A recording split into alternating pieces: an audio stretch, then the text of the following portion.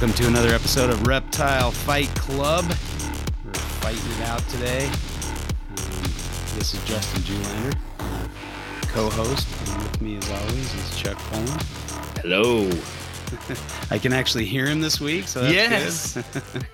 We apparently had to redo this episode due to some technical difficulties, which magically fixed themselves with no work on my end. So I don't know. Justin was saying it was on my end, but I claim that he just flipped his little switch and he fixed it. So whatever it is, I'm glad it's done. Hey, if I could have fixed it, I would have. I don't want to re-record this. I don't know. It's hard beating up on you so hardcore and then having to do it all over again, you know. Oh, don't you know it? I mean, listen, I'm the one with the lashings on my back. You just walk away with a smile, one coin toss and a smile. Yeah. So we're re-recording and hopefully it'll work out a little better this time. We're nice and polished. We know each other's game now, so who knows how this is going to end. But yeah. Probably. So anything new? I can't remember what we talked about last time, but yeah. No, I mean, not much new. I am after some Phelsuma barbonica. So that's kind of new. I'm kind of probably another couple weeks or a month they'll be ready. But I'm excited for that. They get the Manuel Van Hagen stamp of approval. You can't go wrong with that. Well, it's funny when you go on to iNaturalist, that, you know, like when you look at who the photo credits go to, they're all Emmanuel Van Hagen's photos. And I'm sure they're probably pretty sweet photos too. Yeah. Oh, of course. Absolutely. Yeah. No, as a matter of fact, when I was looking at them, all I could think about was big old Emmanuel Van Hagen down in the mud, like taking the photo. So you put that iconic thought in my head when I was looking at those photos. So that was pretty funny. I got to witness that, man. I wasn't about to lay down in the mud, but he was down there to get the right shot, the right angle. Like he's the real deal, man. And lucky awesome. You. I mean, I met him at NARBC. I mean, you got to actually herp with him, and you're right. That booming voice and just his personality, and he's just fun. He's a fun dude. So he talked at Herpaton as well, so I got to listen to him there. And that's where it stuck in my head. Borbonica. He repeated it many times because I'm pretty sure he said that was his favorite gecko. So they're pretty cool. Oh, they're pretty cool. Looking, so I'm surprised you didn't pull the trigger at the NARBC. We saw him in person. You want to do research. You want to do it properly. I did. And, you know, I don't know if you know John Woodward, but I got one of my Williams eye from him, and he has 5 unsexed animals that he put up, and I'm like, I'm doing it. I'm just gonna do it. So,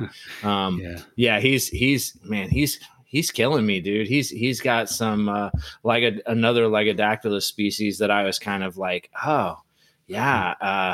yellow-headed geckos. Those are kind of cool. I could do that too. Like, so it's just like, I don't know. I feel like I'm falling down the rabbit hole when it comes to small Madagascar-ish area geckos. So, well, it's hard to beat a nice day gecko. They're just nice to look at out during the day. Yeah. They definitely do well in my room. My room's kind of like, you know, we talked about on the previous podcast. It's kind of that Terry Phillip middle of the road, room, and all those geckos seem to do really well in that middle of the road temperature. So it works out, you know. And they're fun, they're active, and they're fun to look at. So I'm really enjoying. Cool. I'm enjoying this dive. Yeah. Yeah. How about you? I got 2 clutches of eggs today. So from my clone geckos, or nice. My what's the scientific name? I always space on that. Lepto or lubrigus. Anyway, they're cool. And I'm running out of egg laying sites, so I bought some more off of Amazon. I'm using the quarter roll. They're like square tubes, so they don't roll. And then I can just set them in the cage, and they lay their eggs in there, and it's worked out really nicely. So nice. Yeah, kind of an easy way to do it. And then I can label, the top side where, to keep the orientation the same. And then I just take them out and put them in an incubation container, just take them right out of the cage. So they've been pretty good about just laying in there. They haven't laid them anywhere else in the cage. So that's nice. I've got a pretty simplistic setup. Just, I had them in a really thick, naturalistic vivarium, and they just weren't thriving, and I couldn't monitor their feeding very well, and they were just kind of failing to thrive, and the food I would put in there would get moldy really quick, and it was just not the best situation. Actually, one of the original ones that I got died inside the cage, and so I figured I'm going to set them up a little more simplistically so I can keep track of them. I think certainly those heavily naturalistic planted vivariums or terrariums, can be a little tough for that reason, is they're so biotic, and they've got a lot of natural factors going on to manage, and that can be tough. That can be tough. And I never really saw them like they were. Yeah. I probably should get some. I'm actually looking for a couple. I've got a couple empty cages at work, and I'm thinking about putting some stuff in them. And of course you are. What do you do with empty cages? God damn, you fill them. Brody's got some nice collared lizards. And I was I don't know, I'm still debating on that one. I wanted to pick up a pair, but then I'm like, well, he breeds them. So that would be kind of, double duty there. So I'm not sure, maybe I'll just get one and put in there and just enjoy the one. But and then when are you going to get your Uromastyx? Yeah, right. I think I'd need more of a big, more of a complete setup for those guys, a larger setup. So this is probably good. And it might be a little on the small side for collards too. So that's kind of making me pause a bit and rethinking that. But I think I'd like to get some Strophaurus in there, seeing some of the Strophaurus, ciliaris, and some of the other species at the NARBC show made me think, well, maybe Strophaurus would be the way to go. Australian geckos, it would be on, brand. Kind of up your, yeah. Still in. I've never kept any of the Strophaurus, so that would be cool. I kept some Oedura geckos for a little while, got some eggs out of theirs, but I never hatched any. So, and Strophaurus are kind of a little more day active. They come out and bask. You see them more frequently. So I think that would be fun to have to watch from my desk at work. And I've got a, roach colony in there, so I could feed them pretty easily. And I actually threw some mealworm beetles in there. And so the mealworms have been doing well in the roach colony. So they'll go down and eat the roach food and eat I don't know if they're feeding on, the middens or whatever it's called, the feces of the roaches, but I see mealworms in there all the time, and I see the beetles every once in a while. So they're doing well. It's kind of a nice joint colony of roaches and mealworms. But so anyway, that's kind of what's going on. Do you have a hard time concentrating at work sometimes, just watching your animals that you have there? I think I would get distracted. I think I would. Fun. I think I would take the time to take a break for that. Yeah, I had dart frogs in there a while back, and they were a lot of fun to watch. Yeah. And I enjoyed that, but the fruit flies are a headache. That's fun. So for sure. That was not the best, but it was really fun to watch that. And then I had a bunch of little cups with tadpoles, but those tadpoles take forever to morph. Yeah. So that was like a long project, but I would like to. I've got some crested geckos in there, and they just laid some more eggs. I have a couple colonies of cresteds, and got some eggs from my really nice red pair that I got from a grad student.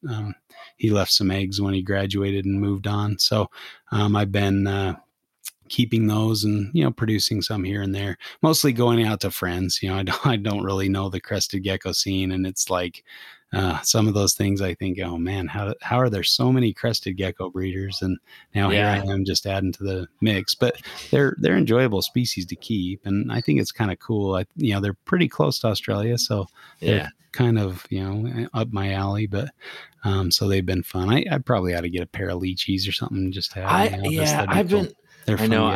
I think I'm going to try and sell my wife on some leechies by kind of doing them like my daughter's pets kind of thing. Yeah. Yeah. There you go.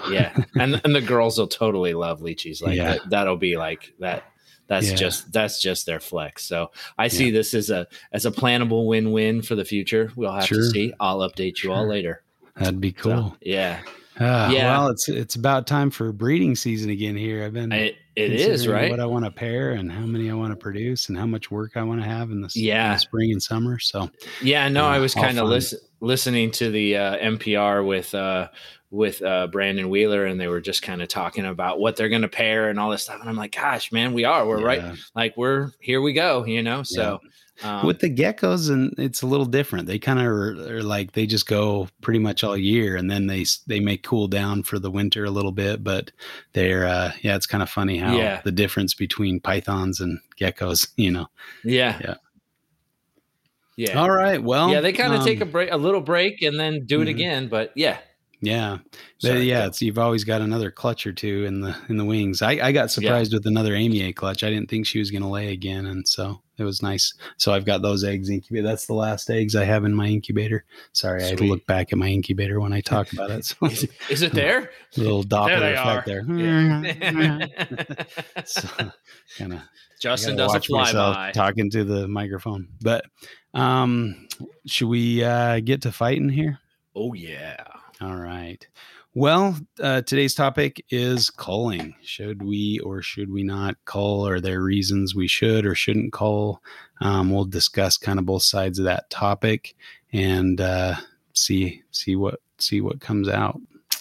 So we'll go ahead with the coin toss. This is your favorite part. I predict a giant ass whooping. Yeah, well, just whatever you're gonna pick the opposite. God damn! It's like my daughter. She, like, when we go out into the reptile room, every time she says he or her about a snake, she always gets it wrong. It's all Ashley just can't get it. The genders right on my animals out in the reptile room. It's so funny. Yeah. I always know, like, if she says it's a boy, it's going to be a girl or vice versa. So I should just have her help me sex them and be like, okay, what's this one? Boy. Okay. I'm going to label I should just have her. I just should have her call the coin toss and then be like, whatever she said. Well, it might be opposite. She might get coin tosses right. She's true. My daughter, after all. She is a Zoolander. That is true. I apparently don't do coin tosses so well. Okay, go ahead and call it. All right, heads. It's tails. See? No, I believe you. Oh man, it's just that's hilarious. I don't know. So don't go to Vegas anytime soon. Listen. So check it out. So when I was in high school, right? Like, I had this buddy Jake, and Jake would like get into just these nefarious things and just completely get away with them. Uh-huh. And I was never that guy. You know what I mean? I would always I would get caught for stuff. So I've always been a rule follower, and this is why is because I lose. Yeah.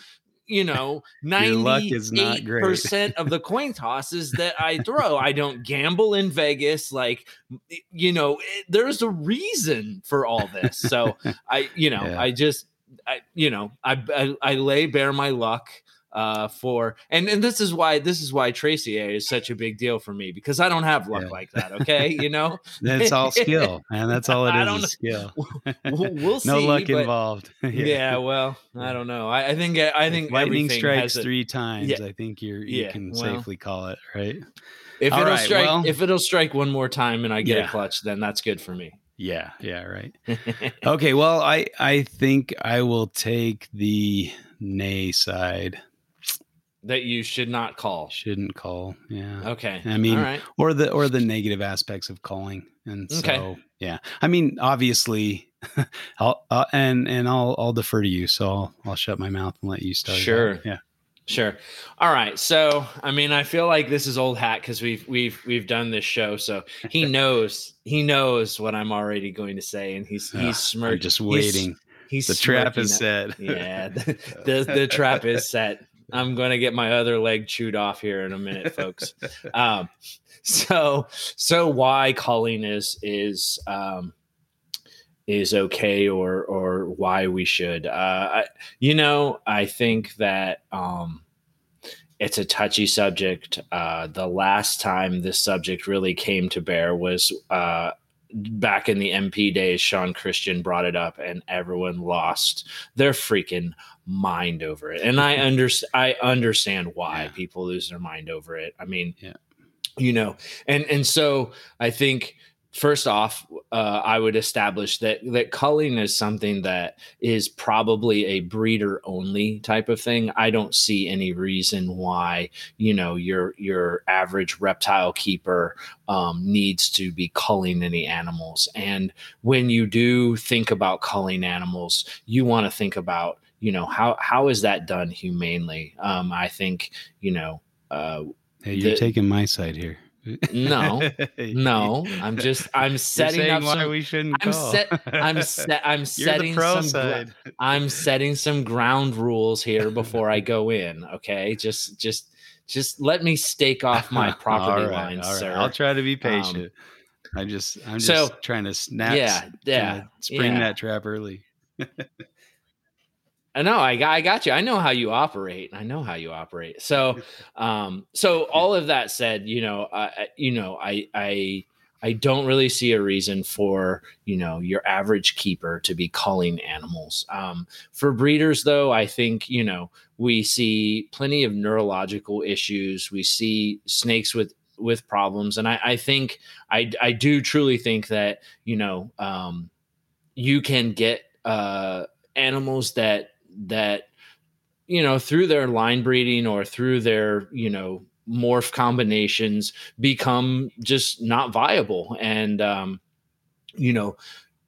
perhaps taking them out of the gene pool is the correct thing to do. I mean, I think you look into nature, you see that nature, non-discriminate, no feeling, no apology, will deselect the weak from the gene pool. You can see it on National Geographic every time a lion takes down the weakest of the herd. Or takes the easy prey, which is often the slowest or the sickest, or sometimes the youngest. So maybe the young one takes it for the team, but I think that's kind of probably how I'd start. And I will just allow you to retort. Yes, let's get that exactly.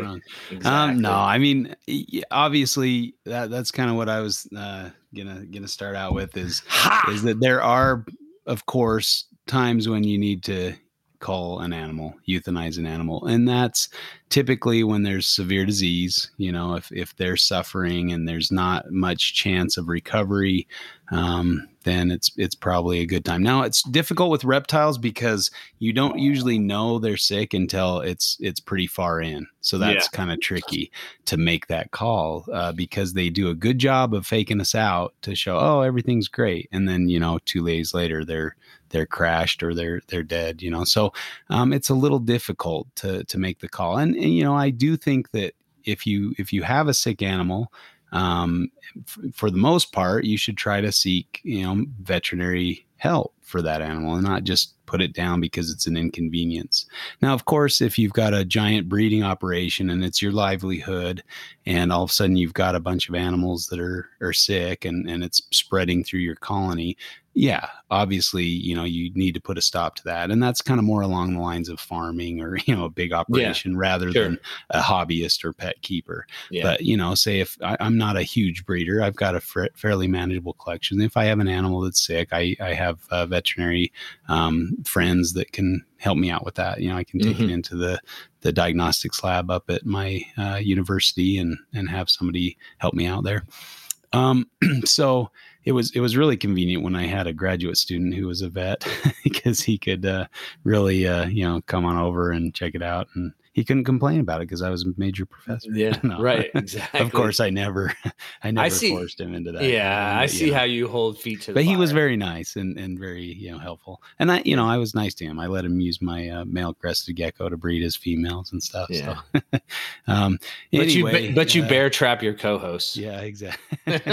Hey man, this is Fight Club. This is Fight Club. No whining. There's no whining in Fight Club. Yay! You're right. That's fair. Fair. But so, there, aside from those obvious things, I mean, I think the first step is not to say, oh, it's sick, we better put it down. Let's try to get it some veterinary care. So I would say there's probably relatively few reasons to cull an animal. Now, should I let you go now, or should I bring up another point? No, go ahead. Go ahead. Okay. Another point. So I think the thing that got everybody up in arms on the forums was that, he was talking about taking less desirable phenotypes and that are healthy and could make somebody a wonderful pet, and feeding those off to like a king cobra or something. That was kind of like the attitude of like, I didn't want these. These aren't going to make me any money, so I'm going to feed them off to a king cobra. And everybody's like, oh no, that's not appropriate. That's not the way to do it. And if you're going to do it, why would you bring it onto the forums and talk about it here? It would just seem to like, what kind of point are you trying to make here? We like these animals. We like carpet pythons. We don't want to see them be food just because they don't have the gene you want them to have. They were like, not the normal the normal offspring of coastal to jaguar, right? And he was wanting jaguars. It's like, well, actually it's probably the jaguars you should be feeding to the king cobra. I was just gonna say now I would say argument. That's flipped. Yeah, right. And so I think that's why everybody got upset, and rightly so. I think that's kind of unless you're just in it for the money and you just want to maximize your dollar and keep the most desirable morphs and feed everything off to a snake because you don't want to mess with it. Now there's other avenues for that. We talked about wholesaling and things like that. So I think that's the vehemence, and I would side with that no, you don't just cull an animal because it doesn't have the appropriate genetic combination that you wanted. So I think to respond to that, I'm not arguing against that, but here's what I will say is that, we feed off live rodents all the time. We feed off all kinds of other insects and all manner of feeders. And we don't bat an eye at that because that's the cycle of life. Right. And so, the idea that you can take, a snake that you produce and feed it to a blackhead or a cobra or whatever shouldn't be for all of us big boy, snake breeders and animal keepers. That shouldn't be an over the line kind of thing. Now, should you bring it onto a forum where everybody likes carpets and make it kind of an incendiary comment or thread? Like, no, probably not. You're probably not. You're going to get the wrong rise out of people. But just from a this is okay, but that's not okay kind of, tact or whatever. I don't see any difference in feeding off a snake that you produced and feeding a rodent or anything else, and maybe don't advertise that you take animals that maybe you didn't necessarily plan to use as a feeder, but that you have snakes that now let's just say that you were a king cobra breeder and you bred ball pythons and probably not the greatest snake, maybe retics or something like that where you can get a bunch of them. And you fed off, would people flip out about that? And I think part of that depends on your audience. And so, that's a little removed from culling, but I think it follows in the same kind of, mental thought process around like, why is this okay, but this isn't okay? And there's all manner of things. Like Jags is a good example. Like people are willing to deal with fall off the perch neuro animals and they live, they breed, they do their life. And they're we have no idea how, whether or not they're suffering from that. But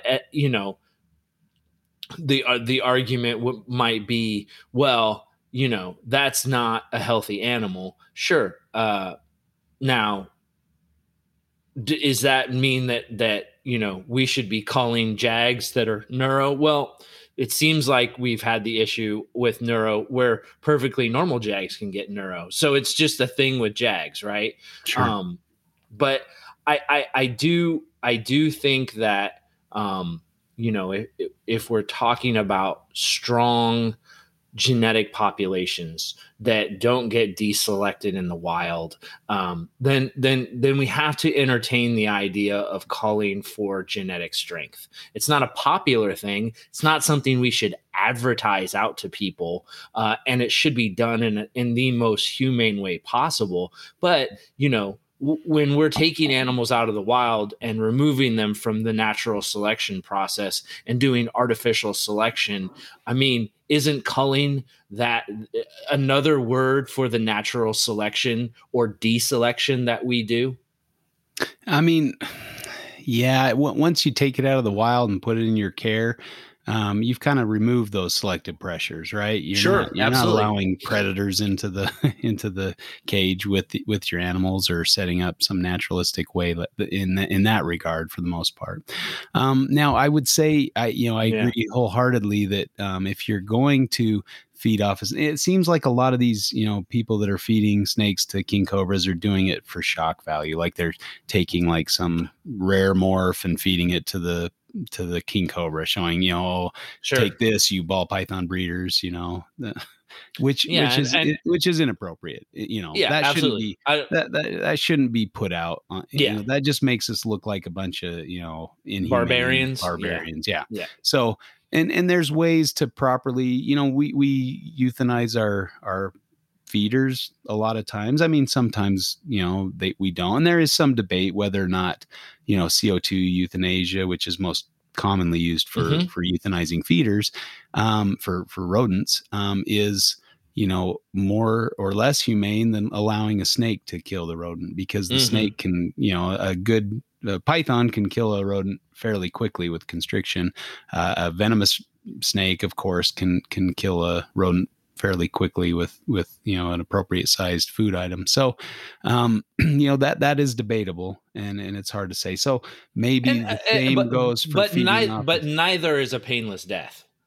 Sure. Yeah. I mean, I don't think it's possible to have a completely painless death. There is some, question if CO2 euthanasia is more euphoric, if they actually have pain. I mean, they're saying that, the mice start jumping around and they're showing signs of stress. So they know that they're going to die, kind of thing. Yeah. So, it is really hard to say. Now, when I euthanize mice with CO2, it seems to happen pretty quickly, within 10, 15 seconds. But also, a snake can constrict a mouse pretty quickly, within 10 to 15 seconds as well. So, that's debatable. But I do think, to use it as a way to show off or to get clicks or to get attention or whatever, is definitely inappropriate. And grossly inappropriate. Yeah. And I also disagree. Like, I think that, I don't think that people should be putting up live feed videos either of even a snake killing a rodent. I don't think it's appropriate to celebrate death in any way. That's my personal belief. And I think, if you respect a snake and you wouldn't want to see a snake being killed, why would you want to show somebody, a rodent being killed? It's maybe the same for them as it is you. I don't like to see spiders killed or bugs, stepped on for no reason. That just doesn't, I mean, I'll swat a mosquito all day if they're, so I'm a little bit of a hypocrite, but if there's a spider in the house, I will try to take it outside or put it in a spot where it can maybe catch some, bugs that are. But you research emerging tropical viruses, so you and mosquitoes have some history, right? Oh yeah, I get it. They kill more people than anybody, so I guess if anything deserves it, it's a mosquito. But anyway, that aside, I think it's very important to value life, and so if you're going to euthanize an animal, back in the day, like even in the lab setting, these researchers would just kind of smack the mouse or the rat on the side of the table. And sometimes that would get the job done. And other times it wouldn't, or sometimes they would knock their nose and there'd be, blood, just a horrible scene, that's not appropriate. And so there were measures taken to correct that behavior. And so now we have veterinary or medically approved euthanasia measures that we use in the lab. And that includes, may include CO2 asphyxiation, or it may include chemical injection, and it can include cervical dislocation. I think that's a conditionally approved method. And they used to have it where you could place something behind the neck and pull the tail kind of thing, but sometimes that wouldn't work out. So that's not approved anymore. Now it's almost, you have to physically pinch the cervical, between the cervical, dislocate it with your fingers. Dislocate it with your fingers. And so, if you're going to feed off a snake to your, king cobra or whatever, it's probably a good idea. I guess it could be debated to say, maybe you feed it live and let the animal have natural behaviors. And it could be that may be a fast and relatively humane way for the prey animal to die. But at the same time, it should be done with respect and, with care for the prey animal. Right. And if you can, it's probably a good idea to euthanize the animal humanely. And, I think a lot of people will say, oh, just chuck it in the freezer, and that's one of my least favorite.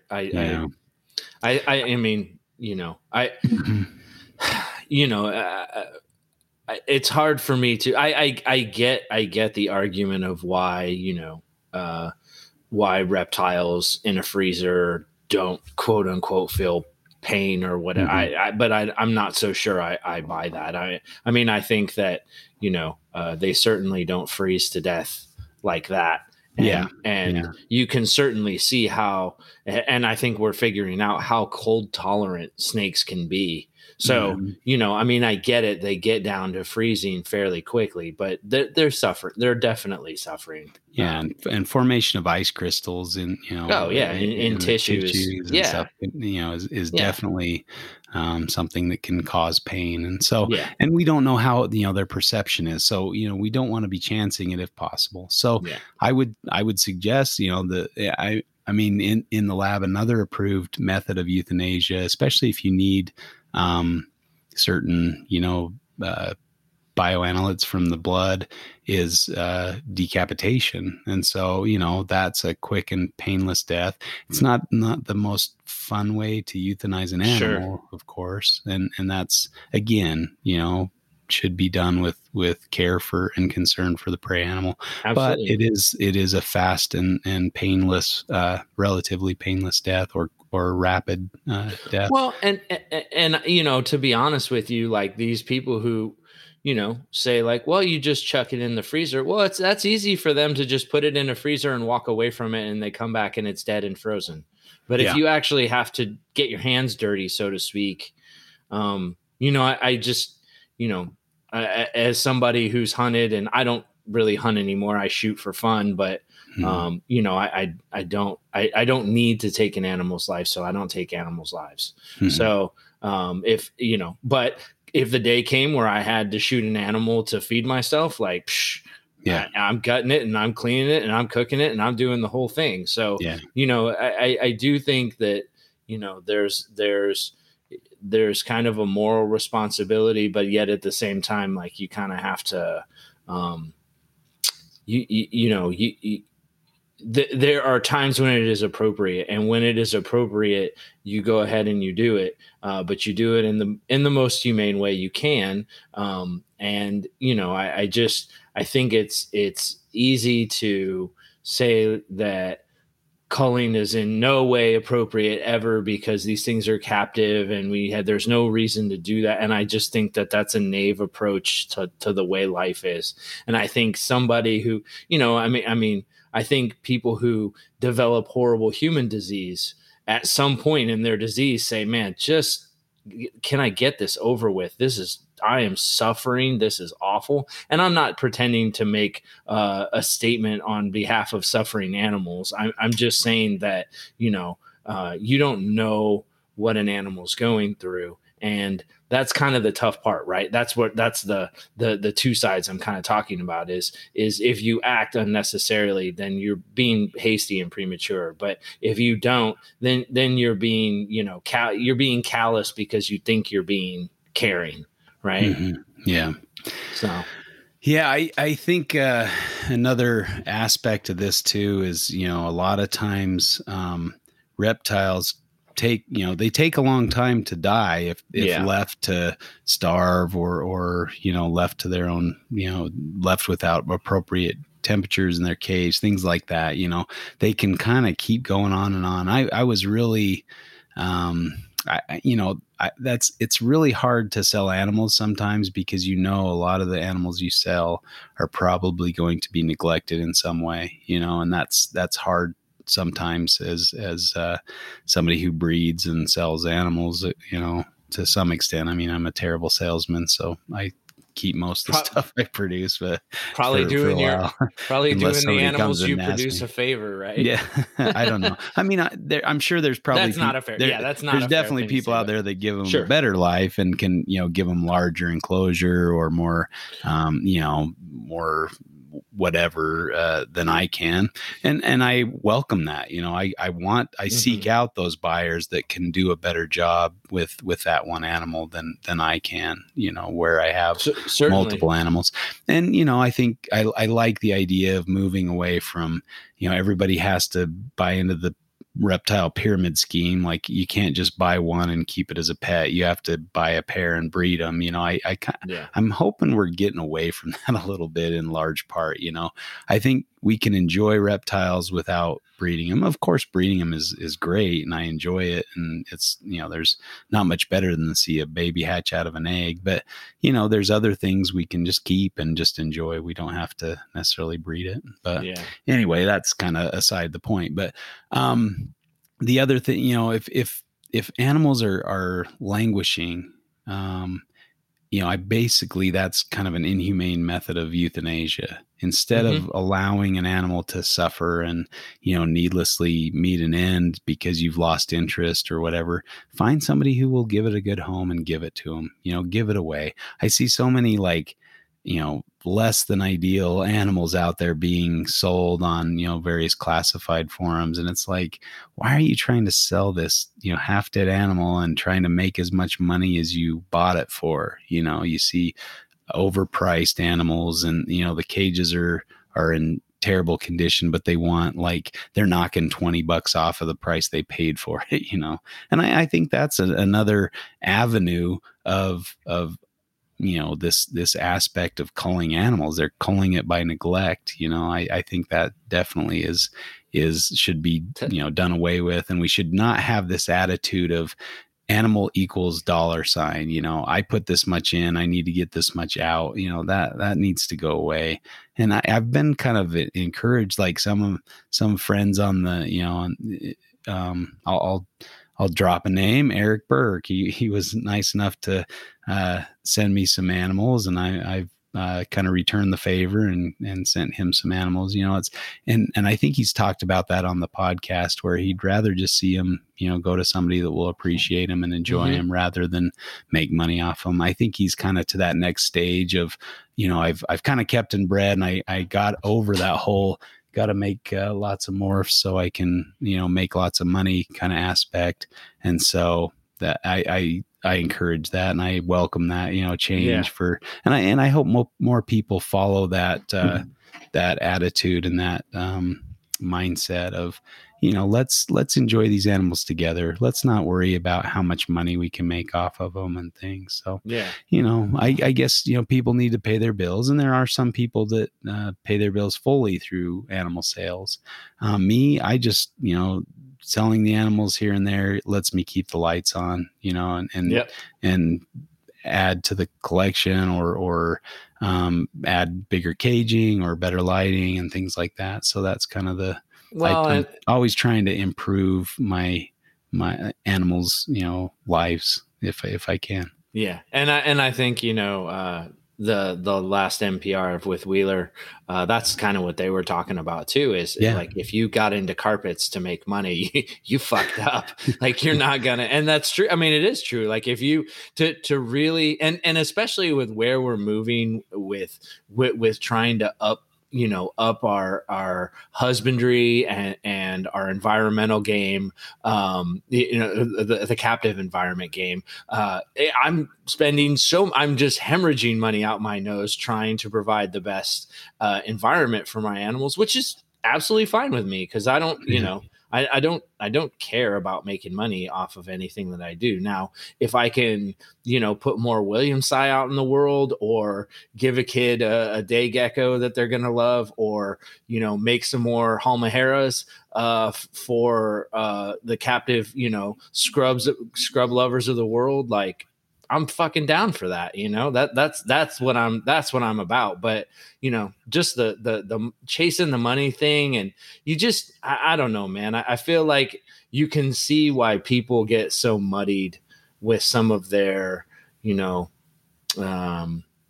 ambitions when it comes to snakes and the profit scheming and all this stuff. And I get, I'm not the doing it for a living and doing what you love is not lost on me either. Sure. Right? I don't look at it like, oh, you just, now you do it for money and that's what you, no, man. Don't get it twisted. There's a lot of great people doing great things, and they do it all the time, and so and I think, like, they were talking about Todd, Dyer, and just how talented he is. And I was just like, man, they're 100% right. 'Cause I've never met anybody who reads snakes so well. I mean, that dude he's spot on reading snakes. Yeah.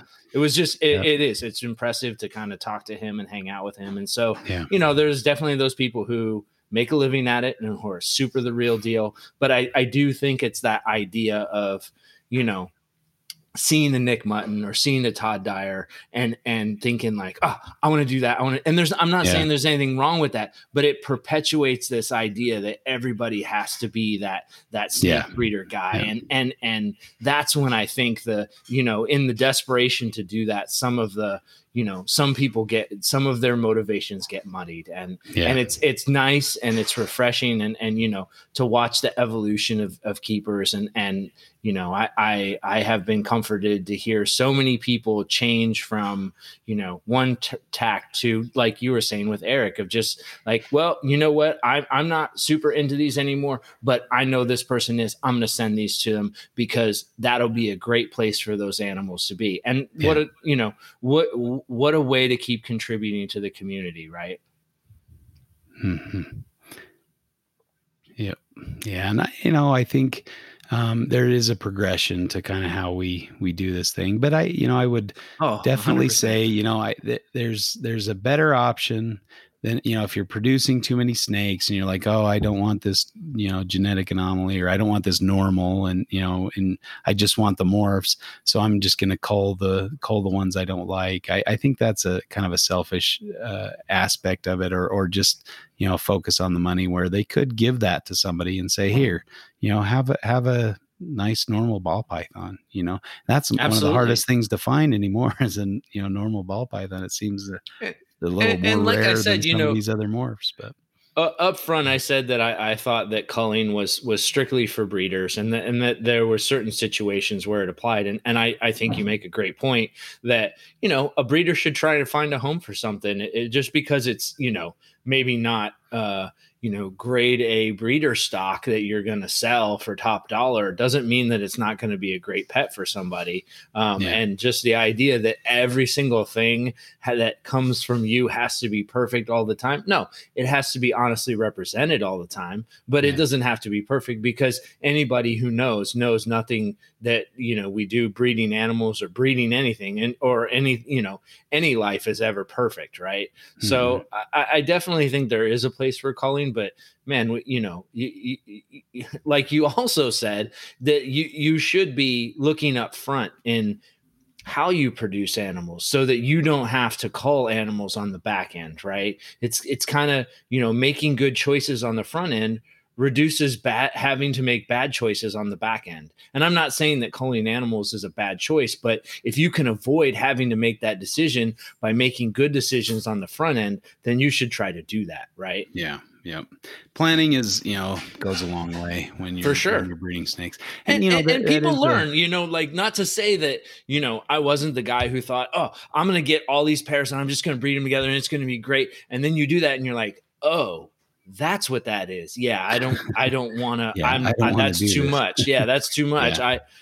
I can't afford to do that. My bad. That won't happen again. Right. I like the example of who's the guy that you got some Williams eye from, the school Oh, teacher? Frank Payne. Frank Payne. Yeah, Yeah. sorry, I'm terrible with names, but No, it's good. Frank is a great kind of role model in that regard, where he's kind of selected a few, relatively underrepresented projects. Mm-hmm. Not he's not doing some giant warehouse full of reptiles. He's got two or three different projects, and he's doing them I very think he's got well. a few. I think he's got a few more than that, but like Yeah, his yeah. main staple projects, yeah, Sure, sure. 100%. Like But he's selecting animals yeah, that people have done poorly with in the yeah, past, and yep, he's kind of refining it, and he's yeah, just selecting a few that kind of have similar care needs or whatever. And so I've really admired and putting out educational videos and going the whole 9 yards to educate and to show kind of how it's done and to do it that way. So I think he's a great example of what how it should be done. And we can all kind of learn from his example and produce. Yeah, he doesn't produce a ton of animals, at least as far as I know. It doesn't seem like he's just cranking them out, but he does well. he does well. Yeah, and he does well. produces some very nice animals. So I mean, he puts a lot of Williams eye out. Yeah, and I mean, a lot of these projects are like things that nobody really breeds, and so Right. he's got the market to himself. And what a smart model that is, Yeah. And I think if we did more of that instead of jumping on the bandwagon, going, oh, what's the latest, coolest ball python? Or if I got to get that, and then breed that. I mean, that is a way to run a reptile business, but I think a more rewarding way is to select something that you really enjoy and you want to keep and learn about, or you go see it in the wild and you kind of see it in its natural environment. You kind of appreciate it, so you want to see that in your home. That's the way to go. I think that's such a more fulfilling way than to chase something because it might make you some money. Yeah. And I don't think Frank Payne is necessarily hurting for cash. I mean, I think he sells the animals he produces, and he's generally, like, when I've checked his website, he's been sold out of a lot of the stuff he has. Yeah, I mean, I think his animals move fairly well. And he does it so well. He gets me considering, maybe I want to breed this chameleon or keep this chameleon species, because he does such a great job of showing how cool they are and how colorful they are, that kind of thing. So, if you can select something that's underrepresented, and maybe I think Joey Muggleston's another great example where he's got some project, xenosaurs and his Chinese crocodile lizards and things that traditionally haven't done the best for people or aren't necessarily huge money makers. They have relatively few babies, and so they're not really a viable project. People who are breeding shingleback skinks, things like that, where they're not going to make any money, but they're freaking cool, and they cost a lot to get, but you get them because that's the only option, that kind of thing. So, well, I think both of those two guys are very, very talented guys too. Yeah, I mean, Joe's pretty good, man. He produces some pretty cool stuff, and it's pretty diverse, and he's pretty damn consistent. So and he's a good guy. Like, for sure. And so I think there's some really good examples. But I mean, he's running a reptile business, and he's got a lot of animals, and he needs to sell animals to put food on the table and things like that. I mean, he's also a professor and teaches classes and things, so I don't think it's totally. I don't know how he sleeps, dude. Like, he must be so busy. Mm-hmm. But that's he's a good example of things. So I think, despite their, maybe kind of wrapping it up here, I think there might be some reasonable reasons to call an animal. I think disease, but first seek, veterinary care. If you have something that's horribly deformed, the heart's on the outside of the body or something, of course that needs to be euthanized. And I would say something swift and effective, so you're not causing the animal undue pain. What do you think about animals that you like, a line you think maybe going through genetic depression or that just just doesn't do well. Yeah, there's a lot of animals out there that we kind of limp along, because we're trying to feed them something they don't want to eat, or, and we're trying to domesticate them by getting them to take the commonly available prey. And, it's been successful over the long run for something like a hognose. You don't have to try to get toads or, scent with toads. You can feed it a pinky, you're pretty much out of the egg. But, there's others that are a little more tricky. And, I work with the Antaresia that want to eat lizards, and I like lizards, so I don't really want to feed them lizards. And I found alternate ways to keep them going. But every once in a while you'll get one that just refuses. And so, they're a little trickier, but once they hit a certain size, they usually start taking rodents without hesitation, and they're solid the rest of their lives. So as long as you can kind of get them over the hump and get them to that time, then they do great. So, it is tricky. I agree. There are probably some projects that, did we talk about lines last time, or we did. I think last time we talked about the Peterson line, but no, we didn't talk about that line. That line was solid. It was the I know. And then later after conferring with the Podfather, it was the Sylvester line. Yeah, Sylvester line's the one that had the kind of which is funny because you say that name and I'm like, I remember that name, but I never remember seeing any animals that were from the Sylvester line. Yeah, there were relatively few produced, and the ones that were produced kind of didn't do so great. They took a long time to get going, and then once they kind of got to breeding size, I think they had tumors, or they had something where they just not a tumor. That genetic, whatever it was, inbreeding or genetic defect lined up just right with that line, and they just kind of weeded themselves out. So you don't see them anymore, and they've kind of gone away. So I don't know if that's genetic euthanasia. They're just genetically not fit. And if your animal's suffering, it's not eating. Again, I would probably recommend seeking veterinary care. And there are chemical ways to euthanize animals. And so, you can have the vet give it an injection. I can never remember this compound either. The Euthazol is the trade name, but it's used to inject and put down an animal. So there are different ways to do that appropriately. If you could whip off the name of all those drugs, I might call you Dr. Pentobarbital. Oh my God. All right, Dr. Kevorkian. That's I didn't know you were going to call me that. See? Never mind. I don't know what the name is. You should have backed Pentobarbital has been used, but it needs to, it does need to be injected properly, right? You have to hit the right spot, or else it can be painful. So, obviously veterinary use of pentobarbital is recommended. So, and you cannot use a chemical euthanasia and then feed it off to something, right? That would be I would quite bad. I would say, don't do that. I had a friend that bought some dog food and was feeding blue tongue skinks, and all of a sudden the skink started dying off, and he took it to the vet, and the vet detected traces of pentobarbital in the skinks, and they had eaten this dog food that had pentobarbital in it. It turns out they were supplementing the meat in the dog food with ground up dogs that had been euthanized with pentobarbital. Dude. And so the pentobarbital levels weren't high enough to kill a dog, but they were high enough to kill a skink, especially a gravid skink. So my friend lost a lot of gravid females in his breeding colony. So be very careful about where you source your food for your reptiles. Yeah, seriously. That's a possibility. Now, I talked to my veterinary friend about this, just to give you some good information here in regards to that. But he said, if you go with the top companies like Purina or some of these, bigger, I think he said there were 4 or 5 that were big enough that they get first pick of meat. The kind of, it's like the byproduct or the secondary meats from human consumption.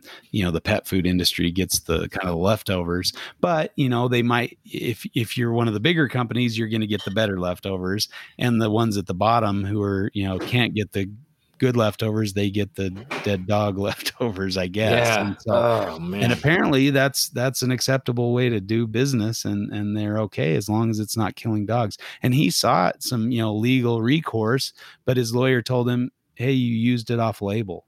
You used dog food to feed a skink, so he wasn't able to make a case for going after the company.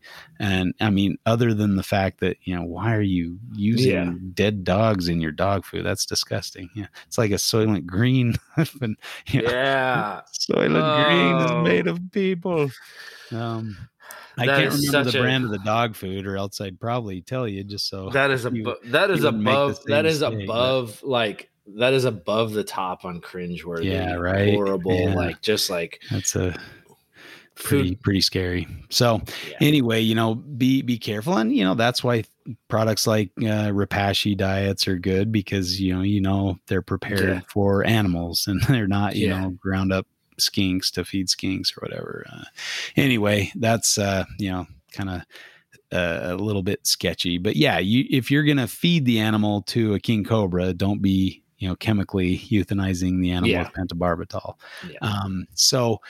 But that's an option. If you have a sick animal or an animal that's just failing to thrive, that might be a more humane method of euthanasia, is having a vet put the animal down for you, and then they can dispose of the carcass appropriately, things like that. They have, incinerators and stuff. So that would be my recommendation. And, usually it's probably better not to take matters into your own hands and have a vet do it properly, so the animal suffers less. So, but there's very few exceptions where, an animal should be culled. I think there's very few reasonable reasons to cull an animal. I definitely don't disagree with that. I mean, I don't think we can call ourselves animal lovers and divert to culling when we don't like something. That doesn't, you got to at least have a fucking coherent, mantra about yourself if you're going to call yourself an animal lover. So yeah, I mean, I think, I think it has its place. I've kind of talked about the reasons why, and captive breeding has no deselection process. And so, sometimes, and I think you are right. I think, in certain situations, animals will deselect themselves like that Sylvester line did. And so you will just kind of see them weeded out. And then I think in other times, maybe you need to make, some sound judgments, probably nothing that's a rush to judgment. And if you feel that's a proper way to do something, that maybe you seek your veterinary professional to assist you or advise you. Ultimately it's up to the keeper, but if we're going to tout ourselves as pro animal and pro life and then we definitely, can't be talking about just tossing shit in the freezer when we don't like it. So I think that's pretty squared away as far as the way I feel that culling is appropriate. And I think there was some good statements made here today that definitely think through how you keep the way you keep and who you are as a keeper, because that all matters a lot. Yeah. Well, and I think too, we might have hit on this on our first go around, but some of the giant, importers, and, there have been some, pretty despicable things that have come out of that, where, they just kind of treat that, that thing's not going to make it, or, they have a lot of sick and dying animals. I think any, ethical importer should have some sort of euthanasia protocol where Absolutely. they can, if they see that an animal is suffering, or that it's going to die, or that has wounds that are not going to heal, or is not fit for the trade, they should probably have, some kind of euthanasia protocol. So I think, giving a point to you that there should be ways or appropriate ways that these people can deal with animals that are probably not going to do so well. So yeah. That's probably a common thing with imports. But Yeah. And go ahead. No, go ahead. Yeah. I was just going to say it is unfortunate because you do see some importers who are doing just really great. They're really great. Their animals always look really great. You could tell they take care of them. And then there are those other importers who you can tell almost don't even open the box. You know what I mean? However the animal comes in, they literally turn around and ship it to you the same way, and you open it, and the animals, the story of the common DOA animal, like what a ridiculous thing for a commonality of a DOA animal coming in. And it's like, enough people put their hands on these animals, and travel is fast enough nowadays that there's really no excuse for that. And it's just, when you hear that, you're just like, that's fucking flesh peddling. They don't give a fuck. And if they don't give a fuck. Yeah. If you're bringing in animals, you need to respect the animals. And that goes back to kind of the first point is life is precious. Let's respect life regardless of if you're, excited about that life form or not. I try to educate people. I love so I use this one at the family reunion because I've got a couple cousins that were afraid of snakes or that have killed snakes. And they were talking to me about it. Like, what do I do if there's a snake? And, I use the example, like, snakes are the only thing that where it's almost acceptable or socially acceptable to say, oh, I killed a snake once, I cut its head off. If you replace any other animal, like if you replace puppy with snake, oh yeah, I killed a puppy once, I cut its head off, people would lose their minds. Oh, yeah. You'd be in jail. For sure. But you can talk about that all day about snakes and nobody bats an eye because, oh, snakes are evil, snakes are of the devil, whatever. That needs to stop. Sure. We need to.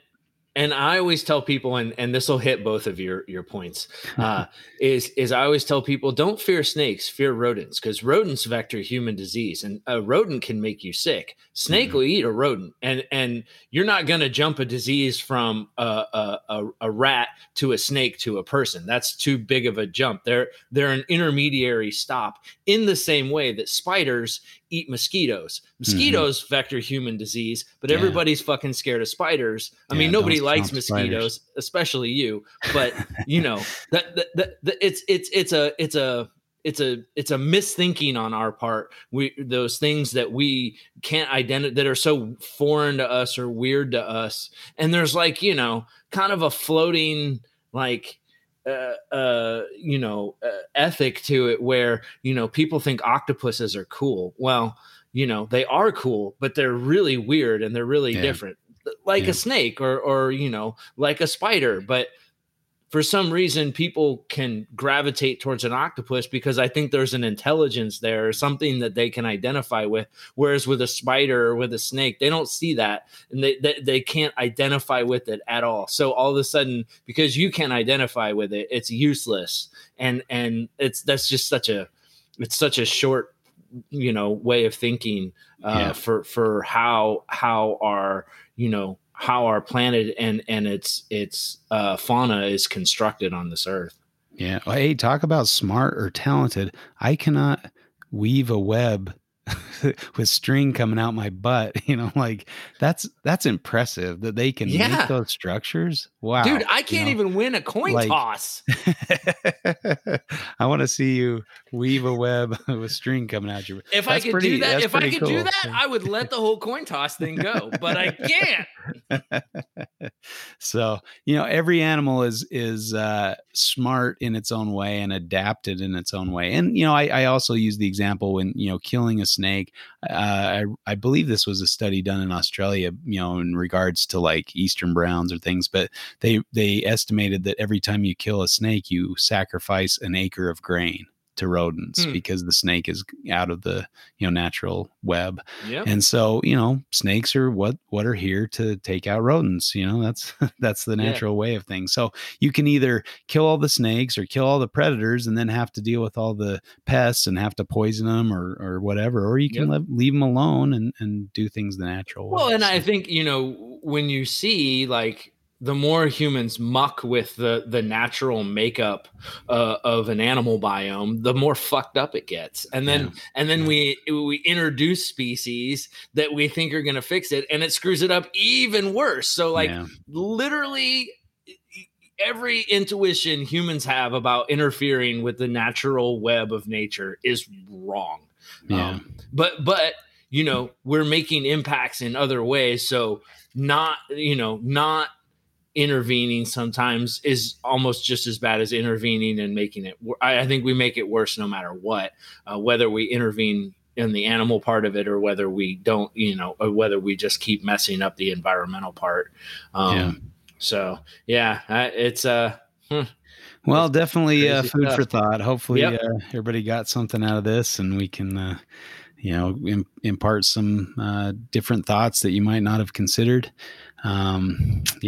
Definitely think it over and make your own judgment or make your own plan for appropriate euthanasia if needed, and hopefully avoid it if it's not needed. So that's right. Thanks for listening. But I neglected to talk about the northwest. What direction are we here? West side. Northwest side. Yeah, Northwest Carpet Fest. Sound like they had a lot of fun, and I think we missed out. I couldn't justify it, couldn't make it. Yeah, I saw a picture of Ryan and Nick hugging on the couch. That it looked like it was a good time. It was a good time. I'm sure the debates were heated and went. Yeah, they should have recorded that. That would have been fun to listen to, Yeah, sometimes I think Brandon touched on that. He said it wasn't we couldn't put that kind of information out on the internet that was given out. So and I guess that's kind of the point. If people know they're being recorded, they're not going to talk about some of the things that they might talk about otherwise. So you kind of get some inside information or whatever. But, and it's one of those things where that's what makes, and that's what I was saying is like I like going to shows. I like stuff like that because you get people in. I don't want to say like intimate settings, but more of a one-on-one setting where you get to talk to them and they're a little freer, a little looser. They'll talk to you, you hear, I mean, heck, that time we hung with Casey Lazick at NARBC and heard all kinds of crazy stories. It was just like, that was the most awesome, but good luck probably getting Casey to run around and tell everybody those stories. Right. It's just one of those things where, it's, there's such a place for that one-on-one interaction in the reptile community because there's so many great people and so many fun stories and so much good conversation to be had. I think. And I think Jeff and Kendra, that was cool of them to host that and keep that going. We're actually going to have Kendra on the podcast here pretty soon. So we've got a couple of fights that look like they're going to be good ones. The gauntlet was thrown down by our Mr. Scott Eiper. So did you hear that, folks? Justin and Scott Eiper going at it. He's challenged me to a debate about it. So that'll be fun. We'll have to record that here soon. We should have some fun stuff coming up. We appreciate the listens. Go ahead and give the other NPR network podcasts a listen as well. There's lots of good stuff out there and lots of content. That's Eric and Owen have been, they're pioneering a lot of good stuff out there. All right. Well, I don't know if you caught the Mark O'Shea episode. I haven't yet. And the Field Herping podcast. Dude, I'm waiting so I can sit. You are in for a treat. That was really cool. Yeah. And it's just part one. So there's a part two coming. So I seriously hope Eric just like tries to make this as many of a part series as, because you could probably get show upon show upon show out of Mark if he's willing to do it. I mean, and it's just great listening to that. And I mean, it's pretty, they basically just let him talk. Like there's a question and then he just talks. So you're just like enthralled. It's really awesome. Great. I can't wait to listen no talking over him. They did a great job with that episode. So I'm really happy to listen to that. And it's making me itch to get back over to Australia. I bet, dude. Oh, I did another like bad move. I read the Red-Bellied Courier, it's like one of the Australian Herpetological Society publications. You can get them free online, but I was reading through and they were going like, there was one, a trip to the Kimberley talking about finding rough scale pythons in the wild. I'm like, dang it, get me over there. I got to get out there and try to find some of these things. So I'm itching to herp again in Australia, and I'm going to be herping in Arizona pretty soon here too. So that'll be a lot of fun. Next week? 2 weeks, I think. 2 weeks. So, yep. Lucky enough to get invited along on this herp trip. So it should be a lot of fun. I really enjoy herping with these guys. And so, hopefully we find some good stuff in Arizona. It's getting trickier to predict when things are happening. Like the monsoon happened earlier than anticipated. So hopefully it means there's some good activity when we're there, but it's really cool here, man. It's unseasonably cool for September, October timeframe. Usually it's hotter than Hades' ass out here right now. Yeah. We had a bit of a dip. It's been a little colder here too, but I guess that's how it goes. And our fall is pretty short. We have a very long winter that's miserable, but I definitely envy where you live during the winter. Yeah, you can keep your winter. I don't. But the skiing is not bad, and we're actually doing that for our Christmas this year. We're getting everybody ski passes, so that'll be fun. We do have Big Bear. We can go skiing if we need to. If you want to call that skiing. But, well, okay, fair enough. Fair enough. I'm just saying we have it. Okay. Yeah. All right. I'll let you have your Big Bear. I mean, it does say greatest snow on earth on our license plate, and there's a reason for that. No, that's fair. Utah's a good place to live. You suffer for it. I do. You earned it. And we've got 5, national parks here. I really like living in Utah. Oh yeah. I've got to say. Yeah. It seems like all of California seems to have share that because people keep moving here from California and driving up our property taxes. Come on, guys. Settle down. Don't think you're special. They're moving everywhere but California right now, which, hey man, do it. Yeah. Go let for them go. it. Yeah. Go for it. Yeah. It's funny. All these people who are like, I'm out of California. I'm going to get out of here. And they're never going to leave. They're not going to leave, but they keep threatening to leave. And I'm like, look, by the time you get around to doing it, it's just going to be as expensive as California. Yeah. Right. Oh man. Prices here are ridiculous. Anyway. It's a good place to live, but it is fun to get out to Australia and other places to herp. So, Utah's wonderful, and there is some good herping in the state. Where I'm at, it's a little limited. There's some fun species to find up here, rubber boas and, rattlesnakes and gopher snakes and stuff. But, I like to see herp fauna in other areas of the world. But, well, I think we're good to go. Thanks for listening, and appreciate you guys, the support and the ideas we're getting. We're getting a lot of good ideas, and looking forward to the intern versus the podfather and the enforcer. What do we call Owen? But that'll be fun to watch them battle it out here soon. We'll get that set up. Thanks for listening, and if you want to bring your ass on, come on. Yep. Don't be shy. Throw down the gauntlet like old Scott Iver. Dude, I'm liking it. We're getting more people who are like, I want to come on. I want to fight about this. So let's keep it up, man. This is good. I want to see everybody that I know fighting. Yeah. Well, thanks for listening, and tune in next week for another episode of Reptile Fight Club. And as always, we're out. Fight Club.